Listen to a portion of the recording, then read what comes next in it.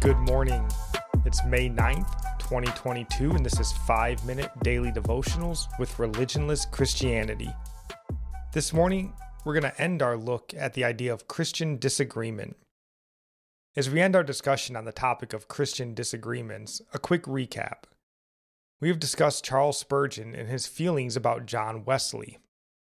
This is what we use as a starter to this topic. We then discussed when it was important to lay aside differences in doctrine or practice. Next, we discussed when we shouldn't lay aside differences. Both really had to do with the idea of salvation, but also when churches, denominations, or entire faith groups hold to sinful or anti-biblical teachings. Today, I want to end by sharing why I believe it is so important to not let every disagreement separate us, why we should be working to unify the broader body of Christ where we agree, rather than separate where we don't. We live in a time of rampant sinfulness. We see it everywhere, and what's worse is we see it supported and promoted everywhere. We have entire political parties, major global corporations, entire media sectors openly promoting satanic values and openly advocating imposing those values on us and our children. Unlike never before in my lifetime, Ephesians 6:12 rings true. It reads, "For we do not wrestle against flesh and blood, but against the rulers, against the authorities, against the cosmic powers over this present darkness, against the spiritual forces of evil in the heavenly places." We are in a spiritual battle against the forces of hell. Satan's children are in a frenzy, and our children, by and large, are their prized possession.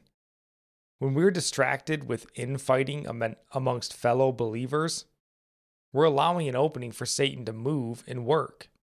The numbers among our ranks is small and dwindling as it is, and the less unified we are, the more distracted we are with focusing on what our brothers or sisters are doing, the less we're able to stop the Antichrist encroachment into every aspect of our lives. We must band together and unify against such wickedness. Those of us who believe in Jesus Christ and call him Lord must learn to lay aside differences and focus on the lifting up of those who are fighting, supporting those that are fighting and standing for the defense of our family, the defense of our faith. So, since we started this discussion with a quote from Charles Spurgeon, let's end with a quote from him as well. Charles Spurgeon says, "Satan always hates Christian fellowship. It is his policy to keep Christians apart. Anything which can divide saints from one another, he delights in. He attaches far more importance to godly intercourse than we do. Since union is strength, he does his best to promote separation." And our psalm of the day comes from Psalms 46, verse 10 and 11. "Be still and know that I am God. I will be exalted among the nations. I will be exalted in the earth. The Lord of hosts is with us. The God of Jacob is our fortress." And our proverb comes from Proverbs 9, verse 7.